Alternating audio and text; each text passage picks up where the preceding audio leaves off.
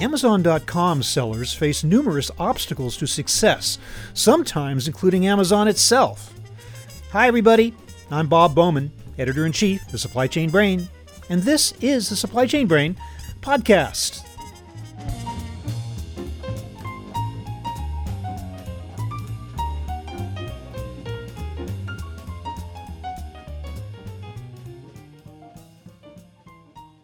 To be an Amazon seller today is to have access to one of the world's largest e-commerce platforms.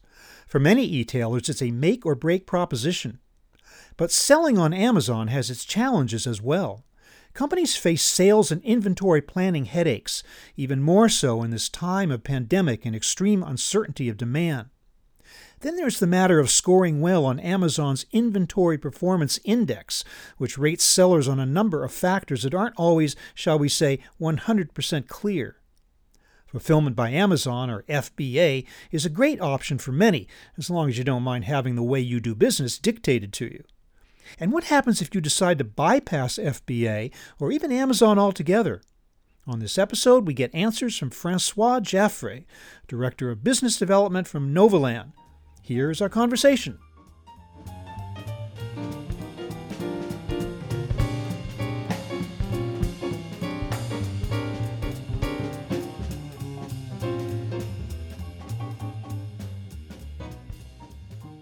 Well, Francois Jaffray, welcome to the show. Thank you for having me, Bob. I want to start out by asking you, do you have a sense at this point as to how Amazon sellers weathered and navigated this latest peak season?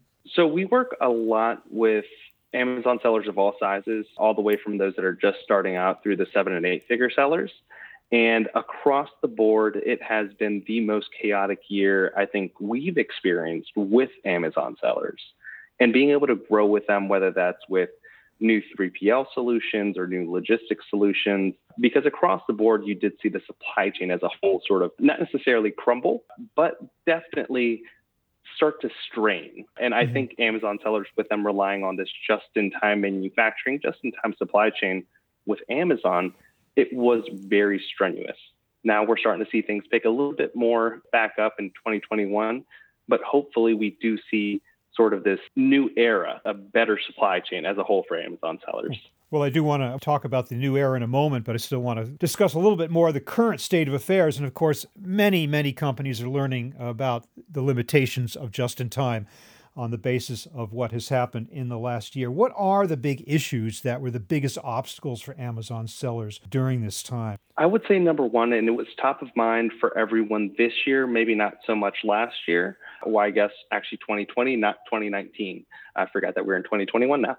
But I think the biggest obstacle really was inventory planning, because Amazon, once COVID hit, they really started to panic when it came to warehousing and warehousing management, where typically an Amazon seller might be able to send in, let's say, 1,000 units on every shipment that they made. Now they were limited to about 200 units, and they were scrambling to find new partners and new solutions for what to do with the remainder of their inventory. Not only that, whenever you have the 3 Ws, when that's working, water, and warehousing, that's just a little motto we like to go by with a lot of our customers and partners, is that when something is being manufactured, you can't just tell the manufacturer to stop midway through. You have to get that, and then you have to store it somewhere. And then if Amazon isn't letting that go into their FBA facilities, now you have to figure out what to do with that inventory. So we started to see this huge rise in 3PL or third-party logistic warehousing that I think a lot of e-commerce sellers are going to start to go towards this year. FBA, fulfillment by Amazon. Are we assuming in this discussion that these Amazon sellers are availing themselves of that option? Or are you saying that they're also getting away from that and finding their own solutions for fulfillment? Well, I think what this year really did, or this past year really did, was open their eyes that Amazon, I like to call it the beast sometimes, but Amazon, the beast, really runs your business for you. You don't get to run it yourself, where you are limited to any limitations that Amazon itself puts on your warehousing, puts on the performance of your sales, categorizes it as an oversized item. So now you're paying more in warehousing fees. You're really subject to whatever Amazon wants to do with your business. Now, I think this year we'll see that a lot of the sellers open their eyes that there are new alternatives. So we have Walmart Marketplace, we have several other e-commerce marketplaces, and we'll see a rise of B2B e-commerce also. That's a different topic. But ultimately, I think they will see a benefit in using both the third-party logistics warehouse or a 3PL and selling through Amazon FBA or fulfillment by Amazon. So they'll be able to manage their inventory better with the 3PL, and they'll be able to fulfill into Amazon so Amazon can also fulfill their customers in a quicker way. So that 2-day turnaround time that Amazon is able to provide. Explain to me, please, what is the IPI, the Inventory Performance Index? Yeah, it's very interesting. It's sort of like a credit score for your inventory management. It's basically Amazon pushing you to run your inventory as efficiently as possible within the Amazon fulfillment centers. So they'll look at several things, several aspects of it, such as excess inventory or your sell-through rate or stranded inventory, which means that you basically have items in that warehouse that aren't being actively listed on Amazon. So they look at these three different sectors in your business, and they'll determine how much inventory space they're willing to give you. So, of course, with excess inventory, they're going to be pushing you to try to sell as much of that as possible to increase your sell-through rate. And when you're able to increase your sell-through rate, then you have less stranded inventory because you're managing your inventory a little bit better. So between these three factors, Amazon will tell you, okay, at the end of this quarter, we saw that you performed exceedingly well across all these three sectors. So we're going to allow you to send in, instead of 1,000, we're going to open your limitation to 5,000 units every month for this particular SKU. Mm-hmm. Now, that can also adversely affect the seller to where if they are working with a poor IPI, or I guess we should also define that, they measure that on a scale of 0 to 1,000, with 1,000 being absolutely perfect. The threshold used to be 350 back in 2018 when they first started that. They increased that to 400. And then in 2020, because of COVID and warehousing limitations, we saw that increase to 500. Now, as of December 20th, I believe, of 2020, they brought that back down to 450. So let's say, again, just similar to a credit score, if you have 450 or above, you're in the clear with Amazon. And they measure that twice a quarter. So they'll measure that 6 weeks before the end of a quarter, and then right on that last day. So let's say right on March 31st, if you have an IPI score of 450 or above, they won't limit the amount that you can actually ship in. They might even increase it if you have a very good IPI. Now, if you have an IPI score that's below 450, both 6 weeks before and at the end of that quarter, then they will limit. They'll send you that warning the first time. They'll tell you, we're going to limit your inventory to this amount. And if you don't get it up 6 weeks later, so by the end of that quarter, they will tell you this is taking into effect, let's say on July 1st. So you won't be able to send in more than where you used to be sending 1,000, maybe 200 units for the remainder of this quarter. Now, there is a solution, not necessarily an easy solution, but you are able to create shipping plans within the Amazon Seller Central account before you are actually limited. So once you have those shipping plans actually created, you can still send those shipments in before Amazon starts to limit it, if you're worried that your IPI is going to fall below the threshold, with that threshold being 450. Are the criteria that Amazon employs to develop an IPI score, are they visible? Are they quantitatively clear to the seller? Or is there kind of a black box aspect to it where Amazon just says, hey, you got this score and you don't quite know exactly why? That's a great question. Very similar to your credit score. It's sort of a gray area. You know some things that you could do to improve it, and they'll let you know where you're lacking. So, for example, if you do have stranded inventory, and as a reminder, that's just having inventory in the warehouse, but not having an active listing for it, then they will tell you that you can issue a removal order and just take out all inventory that you don't have active offers for, or to reactivate those offers to try to make some sales. Or if you have excess inventory, so that carrying inventory month after month, or they measure it with your past 90-day record. So it goes the units that you were able to sell in the past 90 days over in increments of 30, how much inventory you actually have stored. So let's say you're able to sell 1,000 units, and over the past 90 days, you've had a history of 2,000 units stored, you would have a 50% sell-through rate. Mm-hmm. And when you have a poor sell-through rate, they might give you new proposals, I guess you can even call them. They'll say you can run this promotion, or you can have a lightning deal, or you should remove this inventory because you're just not selling through it quick enough. So they give you these tips, but it is very much still that black box you were mentioning, where it's not clear. It doesn't say, this is exactly how you will increase your IPI. You refer to them as tips, but I wonder to what extent does Amazon pressure, either directly or indirectly, pressure sellers to discount their merchandise to increase their sell-through rate? That's the $1 million question. And every seller, and I've spoken to several of our 7 and 8 figure sellers about IPI specifically, everyone sees different suggestions on their Seller Central account. Some may see that they should run certain types of promotions. Some may see when they're working with, let's say, an account manager or a representative of Amazon, they may just suggest it's not a good product at this time, or it may be seasonal. So if it's being sold well in the summer, now during the winter, you would want to remove these items. It's not very clear. They don't tell you this is exactly what you have to do to increase it. Again, it's just very much tips and suggestions that I think could be blanketed across several sellers, across several different types of scenarios, but they won't tell you this is exactly why we're suggesting this. They won't give you a reasoning behind it. I'd like to ask a very naive question, and I wonder to what extent can sellers trust that Amazon is being 100% objective in its treatment of them when there may be similar products selling under Amazon's own brands, whether Amazon Essentials or whatever. Can we assume that there's no connection between those two things? I couldn't say. I wouldn't want to put myself in a position to actually say Amazon is going to prioritize their products over someone else's. What I would say is that Amazon has all the data and the capacity to do so. So where a seller might manually have to send in 500 units and they forecast their projections to go up to 1,000 in the next 90 days, Amazon would have all the data to be able to say, no, that's going to sell exactly 800 units based on the past 5 years of sales and based on these search volumes. Mm-hmm. I think they're just empowered to be able to do more than a typical seller would be able to do. And given it's their own platform, they're not forcing any business to be on it. They're opening it up as a marketplace. I'm not sure if that's necessarily right or wrong, but it does pose the same question that you are asking. I think millions of other Amazon sellers are asking. So what it should be on the agenda of Amazon sellers in 2021 as they attempt to get their IPI scores up and work successfully with Amazon and yet sell product for a profit? How can they be addressing these tough issues? The number one thing is all about supply chain.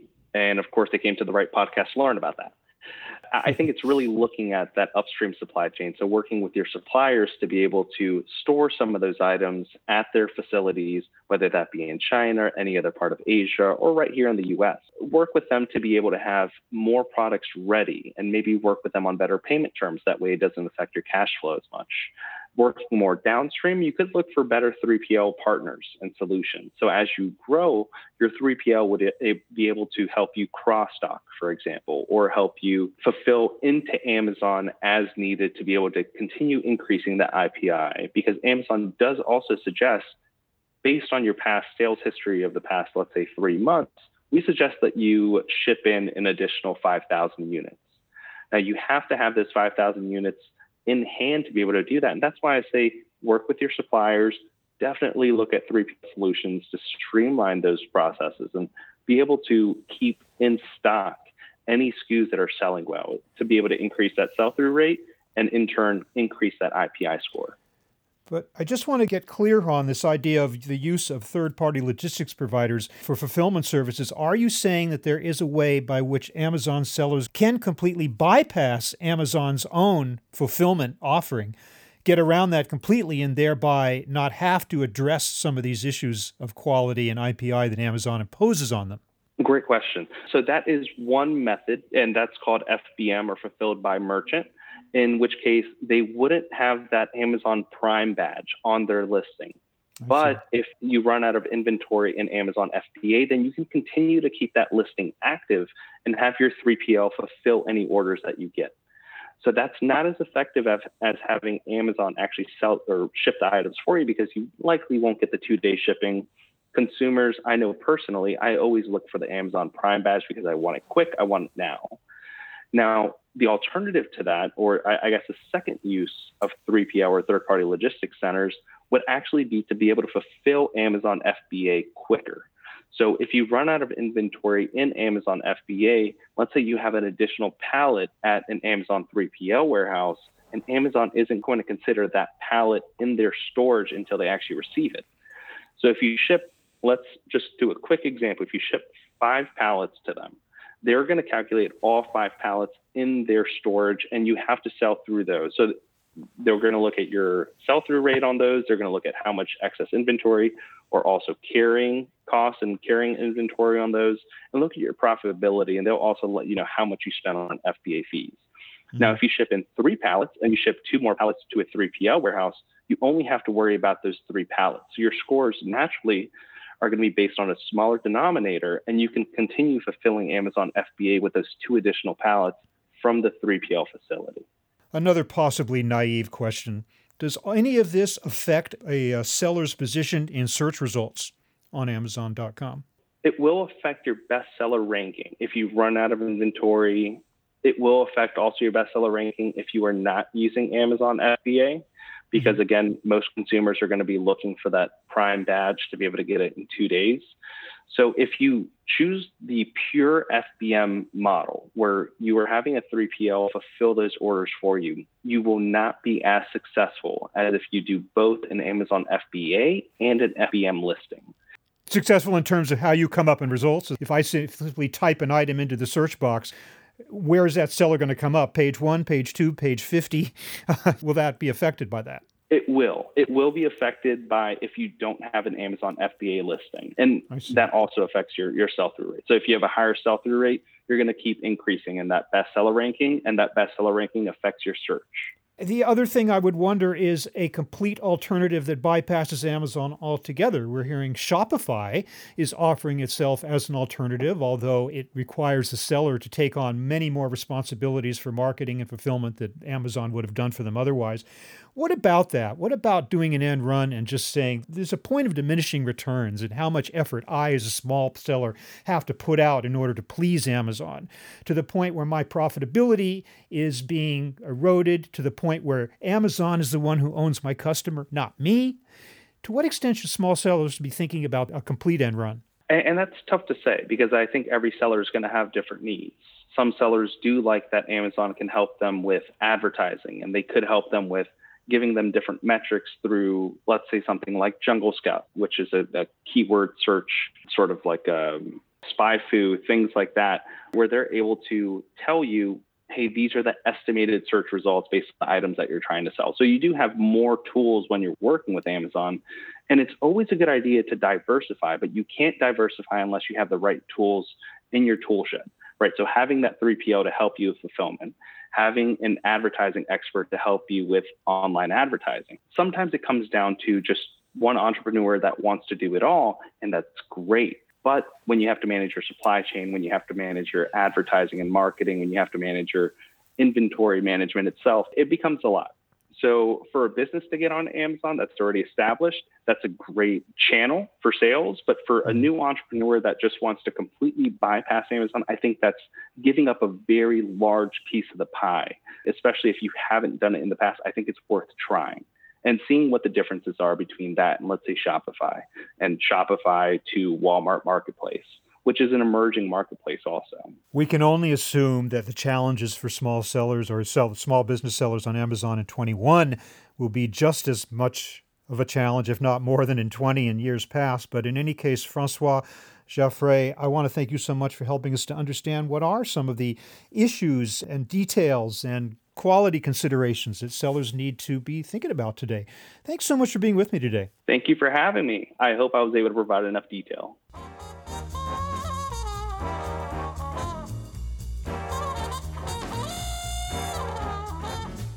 That was my conversation with Francois Jaffray of Novaland, talking about the challenges of being an Amazon seller. We're online at www.supplychainbrain.com, where we post a new episode of this podcast for streaming or downloading every Friday. You can also read my Think Tank blog, watch thousands of videos, and access all of our other content, including the digital edition of our magazine. Look for us on Facebook and LinkedIn, and follow us on Twitter at SCBrain. You can also download or subscribe to the podcast on Apple Podcasts. Got any comments or suggestions on this or any episode? Email me at rbowman@supplychainbrain.com. Stay well, and see you next time.